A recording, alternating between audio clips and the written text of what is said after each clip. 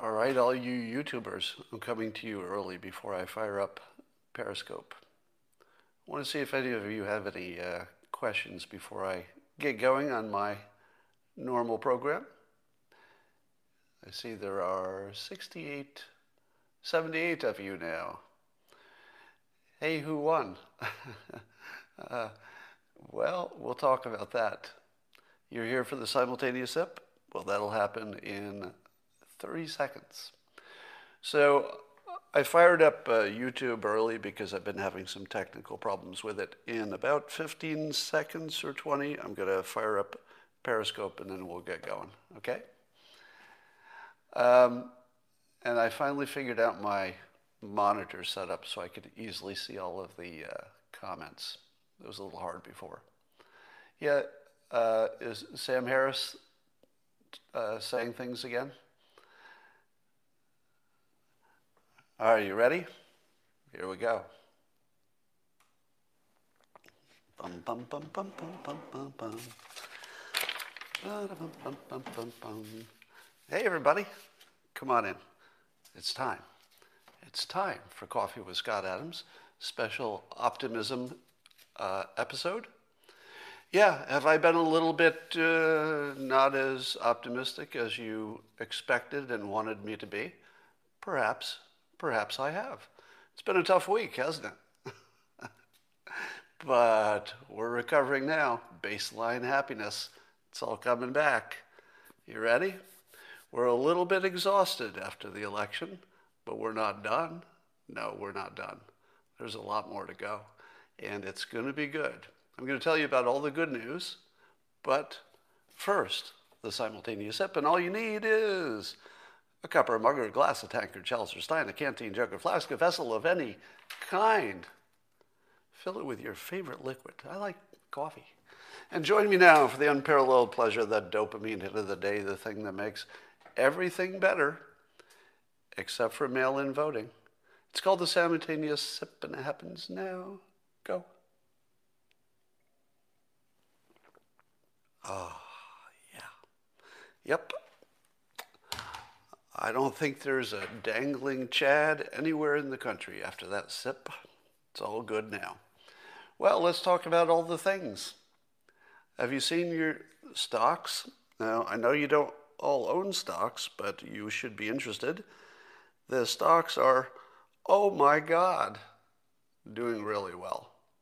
Now, are you confused as to why stocks are going up? Since we don't even know who the president will be? Why does that happen? Can you think of it? Oh yeah, somebody's reminding me to talk about the death predictions. Make a note of that. I do want to talk about that. So stocks are up. Here's your economics lesson of the day. Stocks like a divided government. So the fact that the Republicans looks like they're going to retain a slight majority in the Senate. And of course, the courts are leaning conservative for a while. So it kind of doesn't matter if Joe Biden gets elected or not.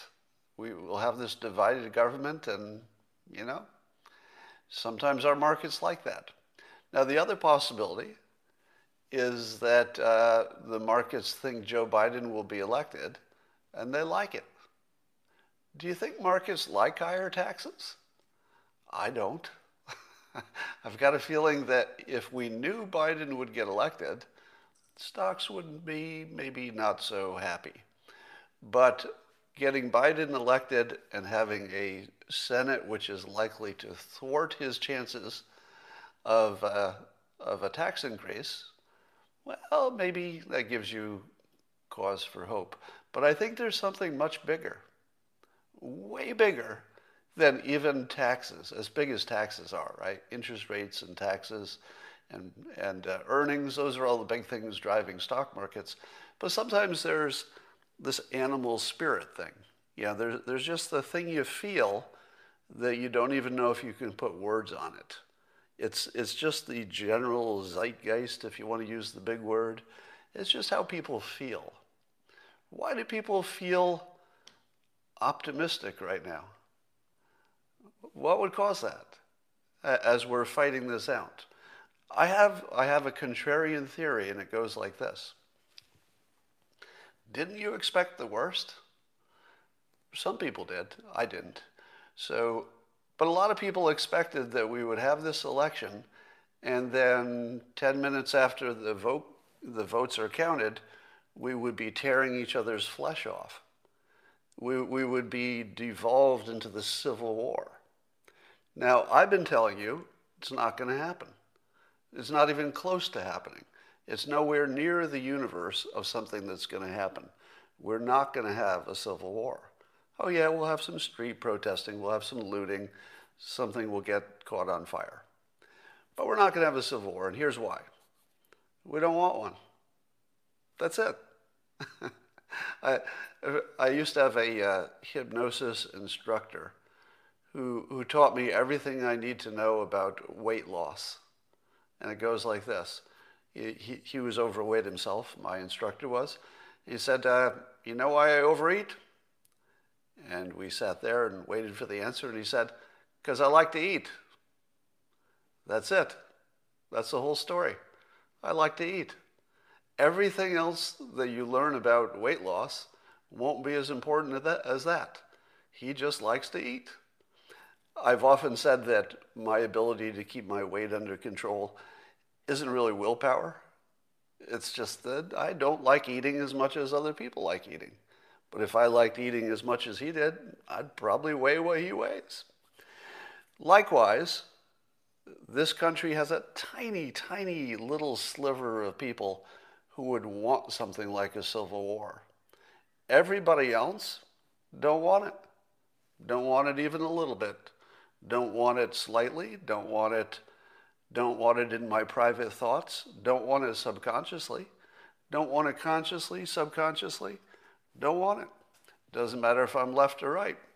Don't want it. And so it wasn't until you have the election and you actually watch and observe how other people act, because your belief about a civil war, correct me if I'm wrong, was your prediction about what other people would do. It was never about yourself, was it? Was there any point where you said, I think I might grab my weapon and start some trouble? You probably never thought that about yourself. You were just thinking, well, I'm watching the news, I'm on social media, it feels like other people are kind of fired up. But it was never true. Whatever it is that makes America, America, nothing changed on that. The strongest forces in the world are the voluntary ones, meaning that people are trying to get into America because they like America the way it is. You know, it could be better, of course, but they didn't come. People are not trying to come here illegally because they don't like it the way it is. You know, of course, everything could be better. So I think that whatever it is that's the central psychological force that keeps this country together is as strong as ever and never really was even challenged by any of this. If you have an historical view of the world and the country, you know, anybody who has the longest historical understanding, say your Newt Gingriches, even your Jake Tappers, you know, somebody who's a student of history, as both of them are, they know that, you know, if you go back to, say, Lincoln's time, it was really tense. You know, there are a lot of times in our history, the 60s, for example, where it really did look like maybe the wheels were coming off. If you compare 2020 to any of that stuff, it's nothing. It's just nothing compared to a lot of our stuff in our history. And we got past that other stuff pretty easily. So our current times are really not a challenge for us. We can handle this, and we are. There's LeBron James is asking for help because apparently one of his best childhood friends had a sister who was murdered. So he's trying to find out who the murderer is of some really good friend's sister. and he's looking for help from the public. And I can give him a little bit of help. I don't know who the killer is, but I can narrow it down. So LeBron, if you're looking for at least some initial help in telling you who the killer is, I can narrow it down. It wasn't a Trump supporter. That's all I know. I don't know who it was, but I can tell you there are about 90 million people that you can rule out. Probably not a Trump supporter. I feel confident about that. On Twitter, somebody was giving me a hard time because I was out of my lane. I'm a mere cartoonist who has written some books, and I do not have legitimacy in talking about politics and things which I know nothing about. Now, I certainly would not be the one to tell you I'm some expert on politics or history or any of it, because I'm not even close. But I would like to point out, as I often do, the loser philosophy that says you can't change fields. The Wright brothers had very little experience building airplanes until they did. Steve Jobs was a college dropout who built Apple Computer. And of course, Leonardo da Vinci had a few skills. I'm not comparing myself to any of those people.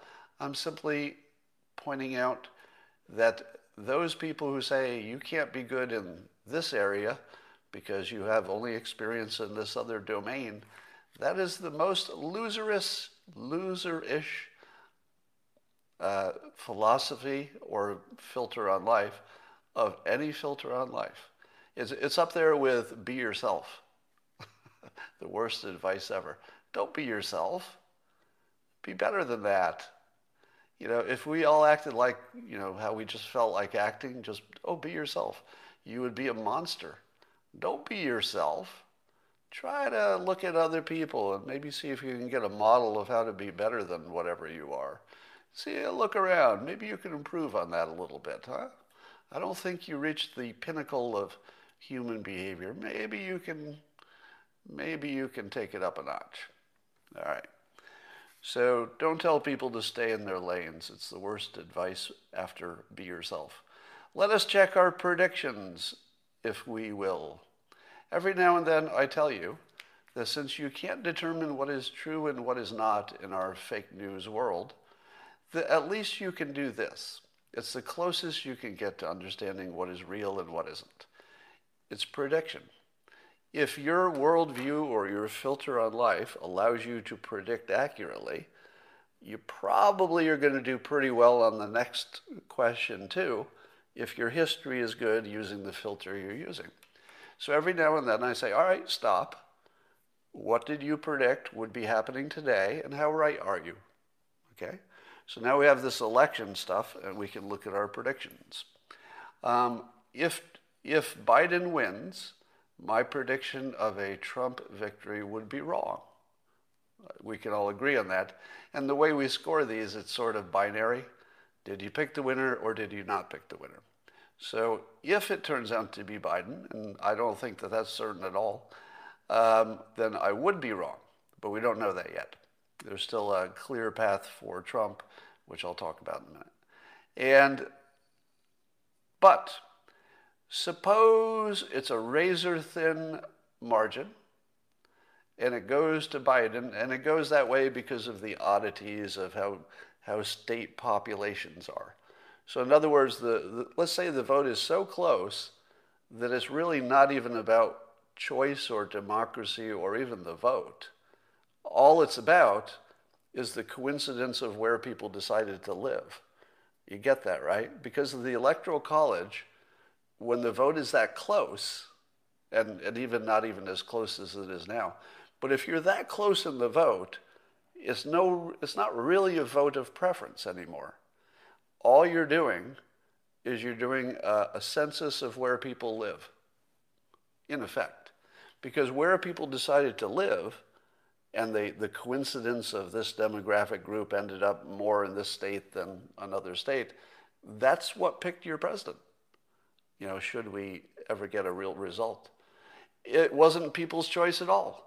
So all of the close ones are really just a coin flip that has to do with, A lot of people moved out of California and moved to Arizona, so it changed the electoral balance, and therefore you get different people. But here's my point. The basis of my prediction for a Trump win was all predicated on this following prediction. In other words, the Trump win was a sub-prediction of the larger prediction, which was that the polls were fake. Now, not all of them. I believe that the Rasmussen poll was probably in the neighborhood, and it was. Trafalgar, I think, was in the neighborhood. Even if they get it wrong about Trump winning, they were pretty close to what the vote would look like, right? But all of those ones with double-digit leads of Biden, they were all fake polls. So now here's where you get to check yourself. If you believed those polls were accurate because, hey, they corrected from the last time, 2016, they had these known problems. So they had all this time. They knew what the problems were. So they fixed them, right? Did you predict that? If you predicted that the polls would be accurate this time, give yourself an X on that one. You got that wrong. Even if you got the right president. So even if you said Biden will get elected, if you thought it was because the polls said so clearly, you were more wrong than right. So let me state this, and I know this sounds like a weasel answer, but I'm going to do it anyway. My wrongness, if it turned out that Trump lost, but by the narrowest margin and the Electoral College reasons, my prediction would still be closer than most of the country. Because most of the country said, I think those polls are about right. And they weren't even close. So I was right about that, which was a bigger prediction. Who gets to be president, really, like I say, has to do with the oddities of where people live. I'm no expert on that. But I am an expert on bullshit. So I will make one claim of special talent. And it's based on my stack of experiences. I believe I can spot bullshit better than most people. Now, what I can't do is, count populations and estimate that this county will go red or blue. I can't do any of that stuff. But I can spot bullshit, and the polls were such obvious bullshit, and I think many of you were on the same page with that means something. So if I say to myself, what is my ability to pick an electoral college winner? I'd say, probably not any better than anybody else. But ability to spot bullshit, I'm going to give myself an A for that. Does anybody argue with that? Would anybody argue that I should get an A for predicting that the polls were bullshit? And I think the reason will be, they may call it shy Trump supporters, but I'm going to stick with my original characterization of it as the world's greatest dad joke, meaning that somebody says they can't believe I'm digging this deep. What do you think I'm digging deep on? I don't even know what that comment means. So, so I'd give myself an A for knowing the polls are wrong. If I get the actual prediction wrong of Trump, the way we score things, that would be failure, just because that's the way we score it. But my worldview is certainly very, very close to reality, as we're going to be able to measure it. Might have missed it by, 1% or something. How about your prediction of whether there would be a revolution? Well, there's still time, I suppose. We could still have a civil war. But I predicted no way. So far, we don't really have a civil war, right? Here's what else we predicted. How about predicting deaths from coronavirus? This was what somebody prompted me in the comments. So back in the spring, before we knew much about the coronavirus, I had predicted that the shutdowns would save so many lives because we wouldn't have car accidents and a lot of extreme sports and stuff like that, that we might save enough lives from normal accidents that it would be a very low net death rate, even with the coronavirus deaths thrown in. Now, that prediction was when we didn't know a whole lot about the coronavirus itself. So, that was a case where science didn't know enough to tell us enough so we could make good predictions on that. So I would say that prediction seems completely wrong. Later, when we knew more about it, I predicted that the death rate would be over 200,000. And I did that because I had asked other people, what is your opinion of what would be not a problem in the end?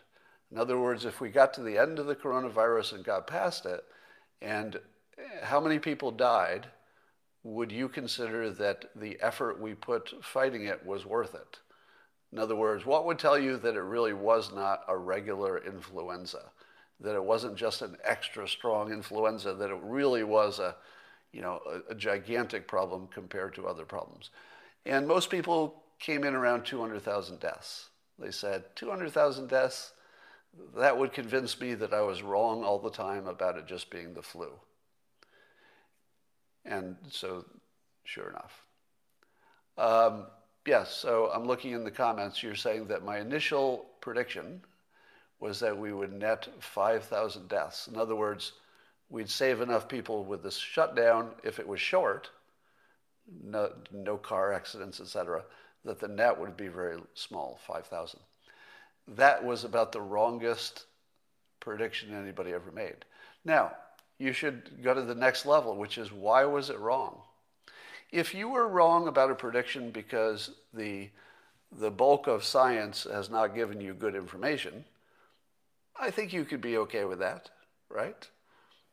A bad scientific opinion based on bad scientific data is not really a flaw. But I told you I believe that my ability to detect problems to detect bullshit is my special talent. I thought it was bullshit when people were comparing coronavirus to regular influenza. So that was my bullshit call. That part I was right about. So on the bullshit identification, I nailed that. This is a big problem. It's not the regular flu. All right, so that's my record of predictions. You should do your own. So McEnany is saying that Trump's path to victory requires him to win Pennsylvania, Arizona, and Georgia, which are all razor thin. Is that the most perfect 2020 thing to happen? That it would come down to just the smallest margins where actually a recount could actually make a difference? I don't think it would make a difference, but you could imagine that the margin would get so small that a recount actually could change it. I don't think we're there yet, but maybe. Twitter is blocking some of Trump's tweets because they suggest he may have won, or that the vote is fixed or something. And this is really, I gotta say, at the moment it's not hurting him because the Streisand effect makes you wonder what he was saying, and then you go look, so he probably has. Who was saying OMG stop? Stop what? I don't even know what you're talking about. So what do you think? Do you think Trump should be able to have free speech and say whatever he wants about winning? Or in his special case, because he's the president, he could cause something bad to happen by his choice of freedom of speech? Well, let me say this. Oh, I want to swear again. Does anybody mind if I use the F word? Anybody have a problem with that? Because, like I say often, there are just some sentences that just require it. It's like you can't get past it. It just requires it. So send the kids out of the room. Let me say it again. When you restrict President Trump from speaking the way he would like to speak on social media by putting warnings on it and and blocking it, etc. On one hand, we can certainly all understand the point of it. The point of it is they don't want bad information that would damage the country to get out through the platform. That's not a bad instinct, is it? To want to not have bad information get out from the president. But here's the counter argument to that. And let me say it as clearly as I can. He's the fucking president of the United States. The fucking president of the United States. When he talks, don't fucking tell me I can't hear it. He's the fucking president of the United States. If you want to block Joe Lunchpail, who's got a dumb opinion and he's, promoting some conspiracy, I don't care. I didn't want to hear him anyway. But when you meter or filter or block the president of the United States because you think he's saying something that shouldn't be said, you are becoming the president of the United States, Twitter. I didn't elect you. I don't remember voting for Twitter for president of the United States. And do you know what I want to hear about the Twitter, let's say, quality control people's opinions? Not a fucking thing. I don't need to hear the opinions of Twitter's whatever quality control or censorship group, because in effect, that's what we're getting. When they put any kind of a warning on the president's speech, you're seeing Twitter's free speech. And Twitter has decided that you can see their free speech, but not the, may I say it again, but not the president of the fucking United States. Yeah, he may say some things that are dangerous. I think that's just a fact. And maybe you don't want that to hurt anything. I get that. The base instinct there isn't wrong. But in terms of a system that supports the citizens of the United States, this one's kind of black and white. Not kinda. Let me remove kinda. This one's black and white. If Twitter decided to put a warning on something I say, I'm a fairly prominent political pundit at this point, but I don't know that I would think the same thing about that, because I'm not the, may I say it again, president of the fucking United States. You don't really have any kind of, need or right to hear what I say on every single topic. So if I cross the line and accidentally violate some Twitter rule, and Twitter puts a little warning on me or bans a tweet, I'd say, oh, okay, it's negotiable. That's a little negotiable. Maybe I'll appeal it. Maybe it's reversed. Maybe it doesn't. But the total importance of that is nothing. If I do something over the line and I get slapped back by Twitter, maybe I learn something. Maybe it gets negotiated away. But it's not a big deal. It's not a big deal as long as it doesn't, go too far. But when you decide to limit the speech of the president of the United States, Twitter, we elected that guy. I know you don't like it, maybe, but we elected that fucking guy. I want to hear everything he says, when he says it, in the most efficient way you can get it to my brain. I'll decide if I don't like it.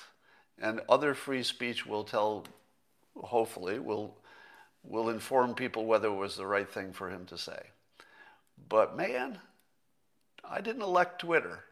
So don't be blocking my fucking president. And I don't care if it's, some other president. It's not about Trump. Twitter shouldn't be blocking fucking presidents. That's just, I'm sorry, there's no argument there. If you tell me that you're going to argue that point, I'm sure most of you wouldn't, but if there's anybody who's going to argue that point, that I can't hear what my fucking president is saying because you think it's harmful? No. You could do that shit with other citizens, and I'll look at that as the normal interplay of what works and what's good for the country, but don't block my fucking president.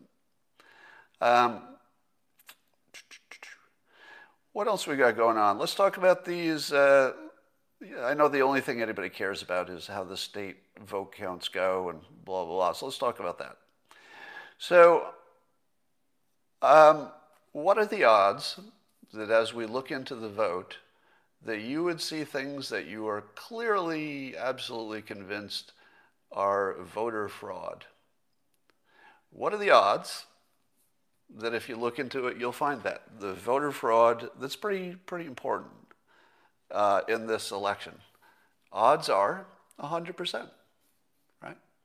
100%. But here's the important part. There's a 100% chance you would see voter fraud even if it's not there. That's the point. If there's one thing you can learn from this Periscope, this live stream today, it's that you would see 100% chance, there's no wiggle room here. You will see fraud even if it doesn't exist. You have to understand that. You're going to see it even if it's not there. That's how confirmation bias works. And you will be convinced that's real fraud that you just saw, even if it isn't. It will feel exactly the same. So I don't know whether there's massive fraud or whether there isn't. I can tell you I agree with you. Sure looks like it. Sure looks like it. But wouldn't it look exactly like this if there were not massive fraud? Sure, you're going to find individual small things, but maybe that's just always the case. Maybe not enough to change anything. But that said, we do have a pretty sketchy result here. And would you say that it would be true that no matter what the final outcome is, let's say we do get to a point where there's one president, do you think that the other side will accept the result? Not really. There's pretty much no chance of that. So whoever is the president will be considered a fraud or illegally or illegitimately elected by the other side. I think that's now baked in. There's no way to get past that at this point. So you have to take that as a given and say, all right, what do you do? What do you do? Well, there is one very disturbing possibility that this opens up. And you may have seen some hint of this on social media. And it goes like this. Because we have this thing called the Electoral College, and the way it works is the state legislators select the electors. So those are the people who cast the vote that matters in the Electoral College. Now, they are not legally bound to go by the vote. So your elector could, it would be kind of rare, but they could vote opposite of what the actual vote in the state was. They could. Nothing would stop them. It's completely legal. And the reason that they can is this. That's why they can do it. The reason the legislators can ignore the will of the people is if they think it wasn't a legitimate vote. That would be one reason, maybe the only reason, but it's the one I know about. So if the GOP legislators in a couple of tight states, and let's say it comes down to, and this is entirely possible, maybe at least a 50% chance of this could happen. Suppose it comes down to Arizona. That could happen, right?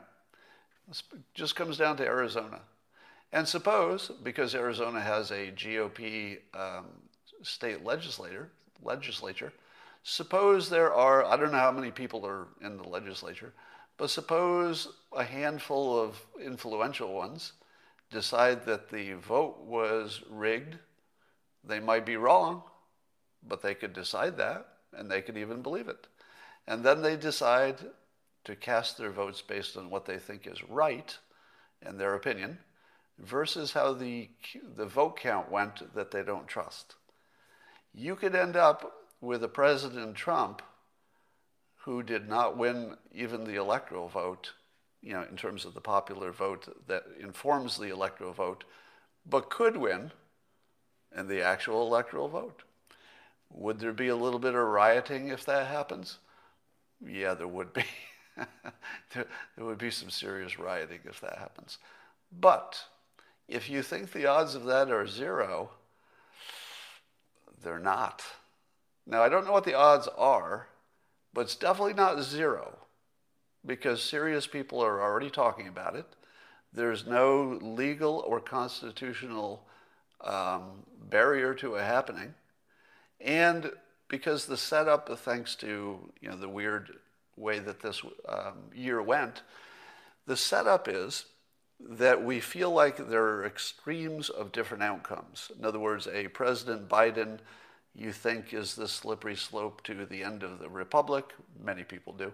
So other people would think another 4 years of Trump would end the republic.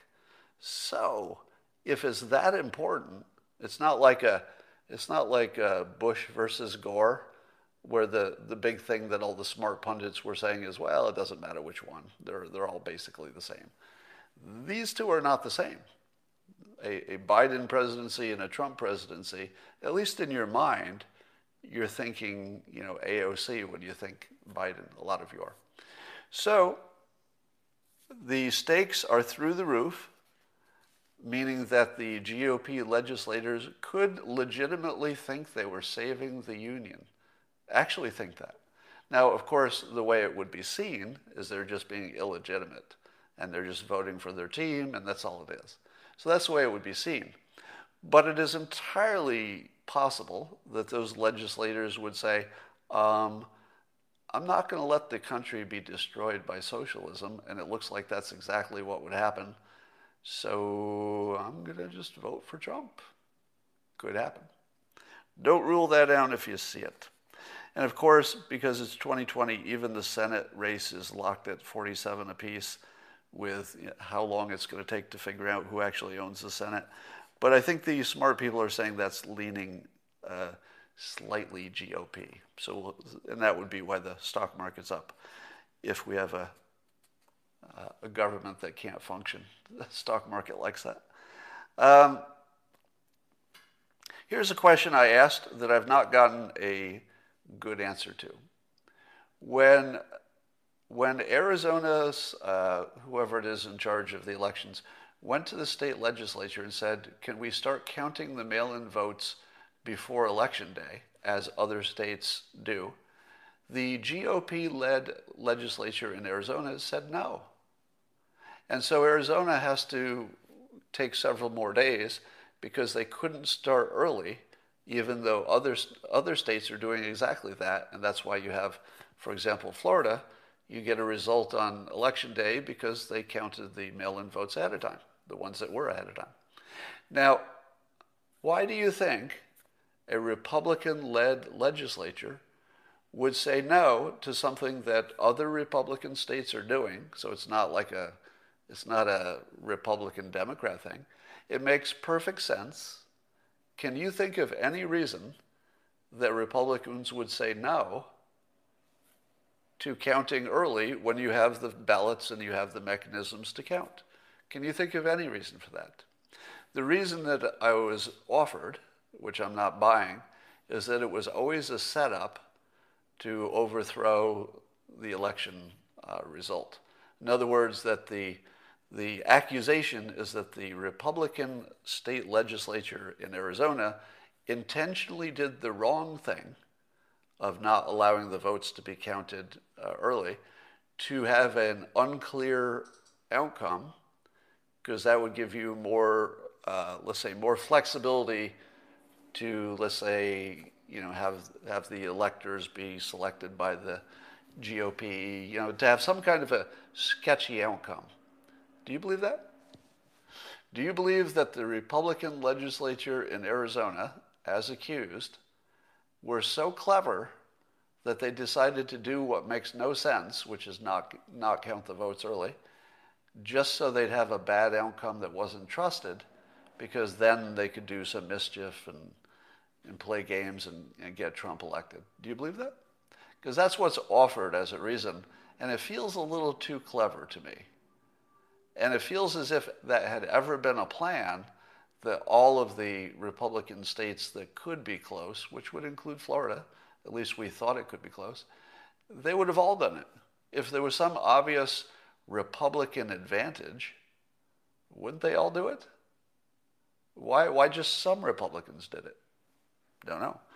But that could be, I don't I don't know what the composition of Florida's state legislature is. That could be a factor. All right. You're watching Sharpie Gate.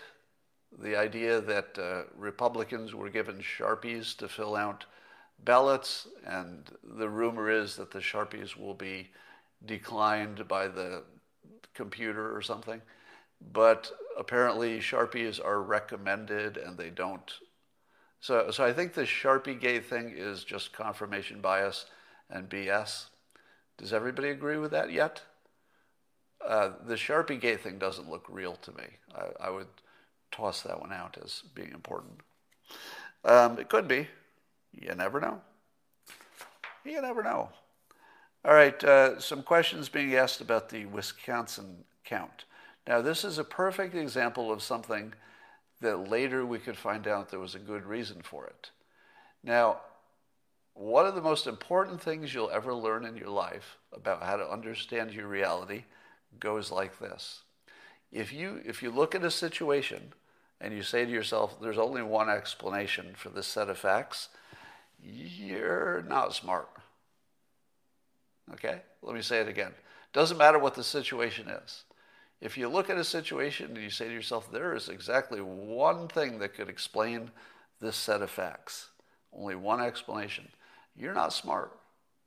Because one of the most common situations in our experience is that you think there's only one way to explain something, and then the moment somebody tells you the other explanation, you go, oh, okay, that makes sense too. We're not really good at knowing if we have thought of all the possibilities. So that's how confirmation happens, confirmation bias. So I'm going to give you an example in which I can't think of any way that this could be legitimate. But does that mean it's illegitimate? Nope. It just means that there may be some argument we haven't heard. But again, I can't think of any explanation for what I'm going to tell you that isn't mischief, okay? So Harlan Hill mentioned this first in a tweet. That's where I saw it. The Wisconsin, if you look at the number of registered voters, and then you look at the number of votes, it would suggest that they had an 89% turnout. Now, do you believe there's any chance that Wisconsin had an 89% voter turnout? Because that's never happened anywhere. And is there something special happening in Wisconsin that would make people's brains on fire and they would vote? Nearly 90% of them would vote. I can't think of a reason other than the vote is fake. Now, hearken back to my last conversation. The fact that you and I can't think of any explanation for how Wisconsin could have an 89% turnout, because you know that can't happen, right? I mean, that's so far out of the ordinary that your brain can't process that as actually having happened. So if the only explanation is fraud, is it fraud? Because it's the only explanation, right? Let me give you another explanation. The numbers are wrong. Somebody did the math wrong, or the numbers that are reported as voting, they just reported it wrong, or the number of people who have signed up to vote, who are registered to vote, maybe just one of those numbers is wrong. So I'm not saying that's what's going on. I just want you to have less confidence in your certainty that there's only one explanation for anything. It could be this, could be an entirely different situation.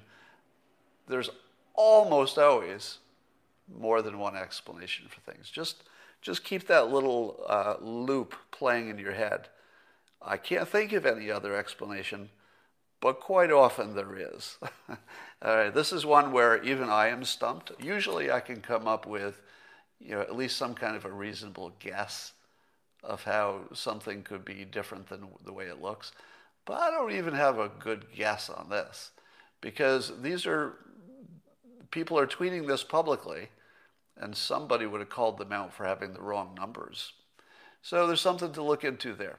All right. Remember when I predicted that both Biden and Trump would be declared president at one point? I think we're heading for that. Because what if we get to the point, and this is just one way it could happen some other way too. Suppose we get to the point where Biden has won the Electoral College vote according to the votes, but there's a faithless, as they call them, faithless elector who decides to vote for Trump anyway because they don't trust the vote count or whatever. You could have a situation where CNN would declare Biden the president because he won the Electoral College vote, and Fox News would declare Trump the president because the actual electors selected Trump. Now, do you think that could get worked out? Maybe the Supreme Court makes a decision and works it out. Maybe. But we're at a point, and you've seen it clearly, where the mainstream media can simply convince half of the country that Biden became president. They can do that. And I predict that it will happen.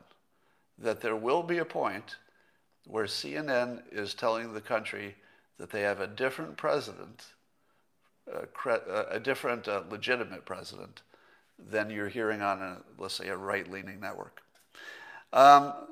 So the Trump-supporting crowds have descended on Philadelphia to try to keep them honest in their vote counting. Representative Gosar is there. Mike Cernovich is there. So they're bringing the heat. People are voting with their feet and their signs and their protests. So we'll keep an eye on that. It's probably super important that Trump supporters are on the streets if you want to get the result you want. Let me give you a full report on all the rioting because of the Trump-supporting people. So here's a full list of all the looting and fires that were set by Trump supporters in Philadelphia. Okay, still zero. Still zero. All right. Now that the odds of the country trusting the vote result is zero, would you accept that assumption? Would you accept the assumption that half of the country will not trust the vote outcome, no matter what it is? Doesn't matter if it's Biden or Trump. Half the country isn't going to think it was valid. So that turns it into sort of a persuasion election, doesn't it? Suddenly, the president is going to be kind of based on who the media on the left or the right does the best job of persuading. So it's a persuasion election now. Either Trump or Biden could become president based on the same set of facts that we have now. Either of them could become, and it could be persuasion that makes the difference. Persuasion in the sense of you should ignore this vote count, or persuasion in the sense of believing that some state was illegitimate in their vote count, etc. That kind of persuasion. One good thing that might come out of this bad 2020 situation is a whole new voting system. And here's what I think it would look like. If I were going to design a new voting system, it would go like this. Number one, it would cause you do it on a device. So if grandma is voting, she might need a little help, or maybe grandma can still do a paper ballot. But for most of us, if you can use a smartphone, you should have an app, and the app should verify your identity with facial recognition. Now, is facial recognition 100%? No, but it's pretty close. It's getting close. So on top of the facial recognition, you should be forced to record, let's say, 3 seconds of video of you just saying your name. So I turn on my app and I say, I'm Scott Adams and I'm voting. And the app registers that I said that, within a few minutes of actually pushing the buttons to vote and submit it. So now I have the facial recognition, but if I ever need to go back and check, I also have the video taken, just a 3-second video of right before I voted, and you could check those timers. And then the information gets pushed onto the blockchain, because the blockchain becomes a permanent public record. And then you have a separate app, or maybe it's the same app with a different function, where you can track your vote. You can see how you voted. You can see it being put onto the blockchain, and you can go check it.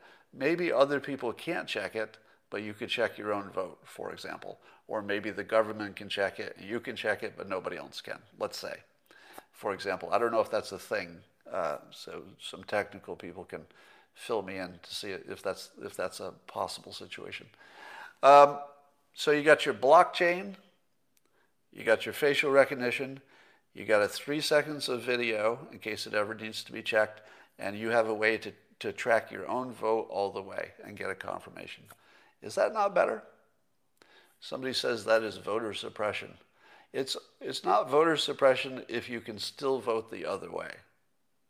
So if grandma can still just fill in a form, that's good enough. Somebody says blockchain can be hacked.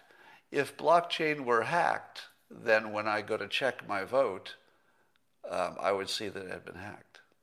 So I think anything can be hacked, but I think blockchain, you could always see the hack.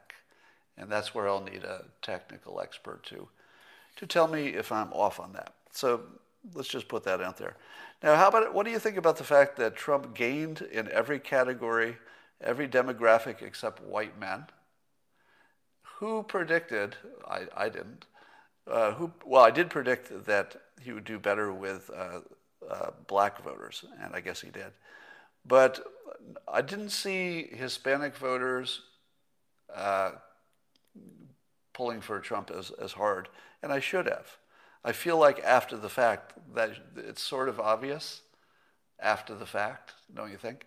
Because the one thing that Black Lives Matter did is it marginalized Latino, Hispanic, whatever's the better word to use, voters. If you were, put yourself in their position, right? If you're not in that community, put yourself in there. And imagine that you just watched a year of Black Lives Matter arguing for their relief, special consideration, more justice, whatever words you want to put on it. And you see the Hispanic, Latino, Latinx community, whatever they want to call themselves today, and you see them just being ignored, basically. Just being completely ignored. They're not even in the conversation. How would that make you feel? Right? And if you like law and order, and who doesn't, except criminals, why wouldn't you favor Trump if he's the law and order guy? So we should not have been surprised, and that's on us, right? If you were surprised by that, that's on you just the way it's on me, because I didn't see it coming, and we really should have. But here's my hypothesis for why white men, the group you would most imagine would have increased or stayed the same for Trump, why that was the one conspicuous category where there were fewer supporters. And it goes like this: beta males. Now, I know that when you use a term like beta male, you automatically put your brain in a place where you say, oh, he's going to say something funny, or it's going to be an insult, or he's zinging that group. Zing, he got him. I'm not doing that, right?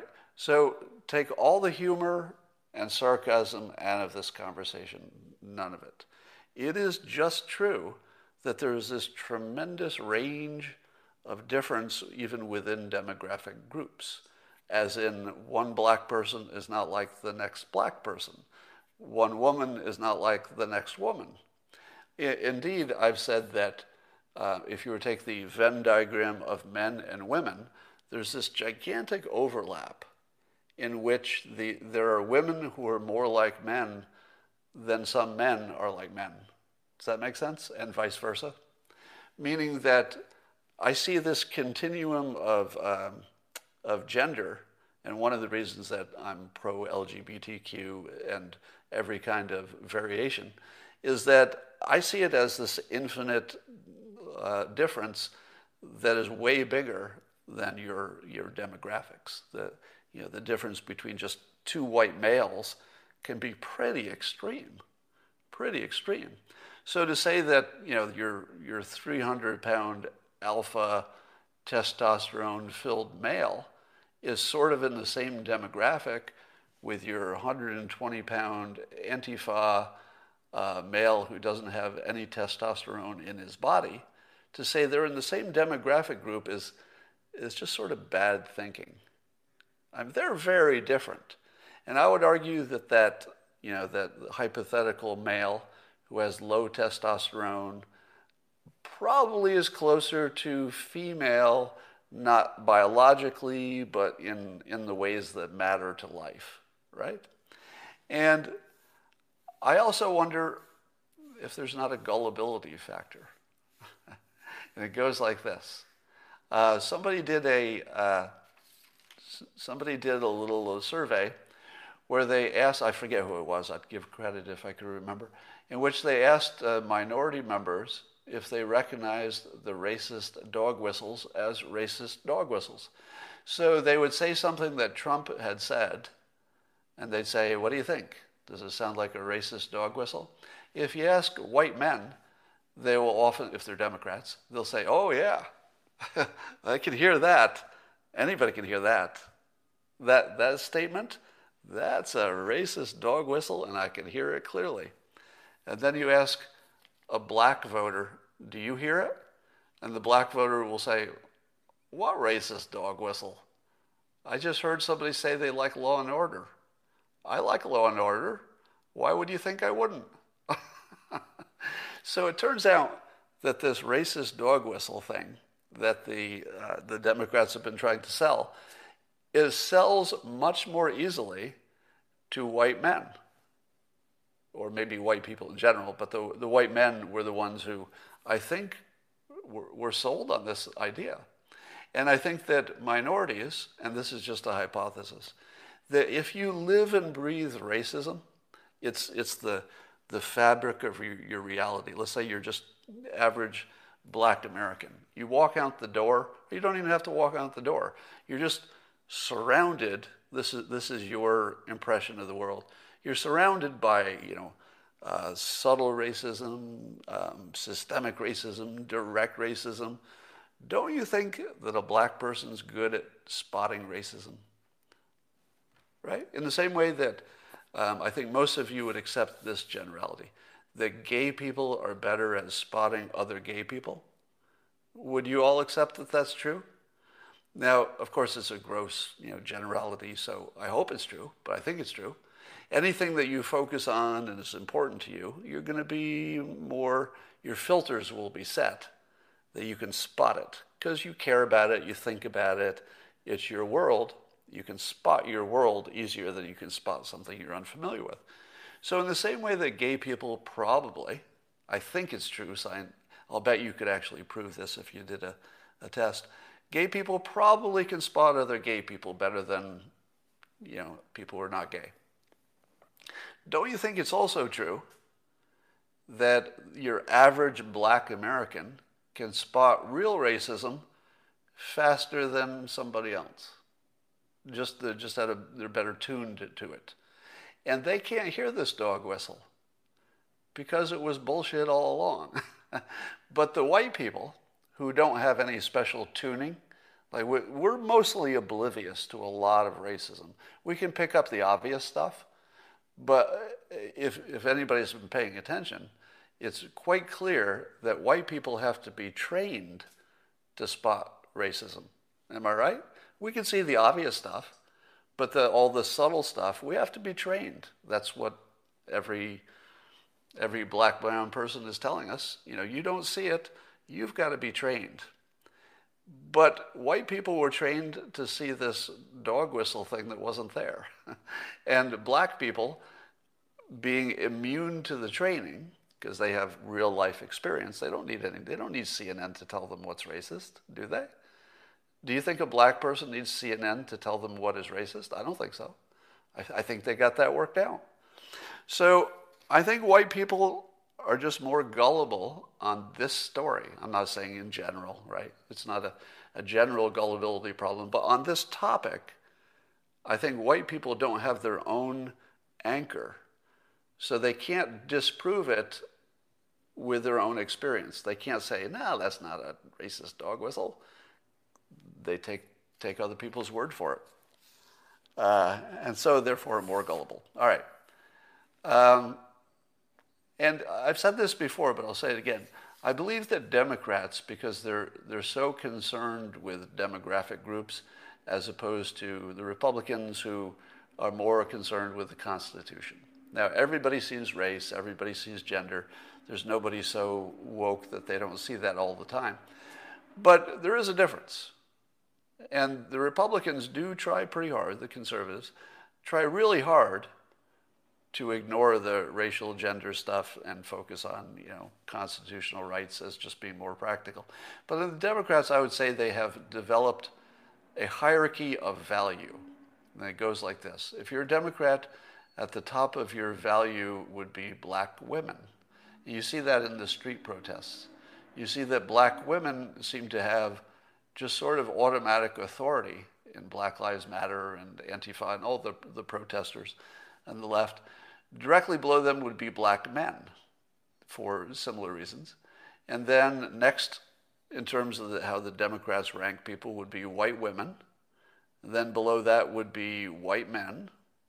And then they just sort of ignore Hispanic, Latinx, Latino, Asian communities like they don't need any help or something. And do you feel that? Is that just my filter on things? Or do you feel that the Democrats fairly explicitly, I'm talking about younger ones, mostly young Democrats, or at least young Antifa and Black Lives Matter, they do seem to have a hierarchy of demographic value that doesn't seem to be present on the Republican side. So even a Republican who is literally a racist, they don't rank people like this.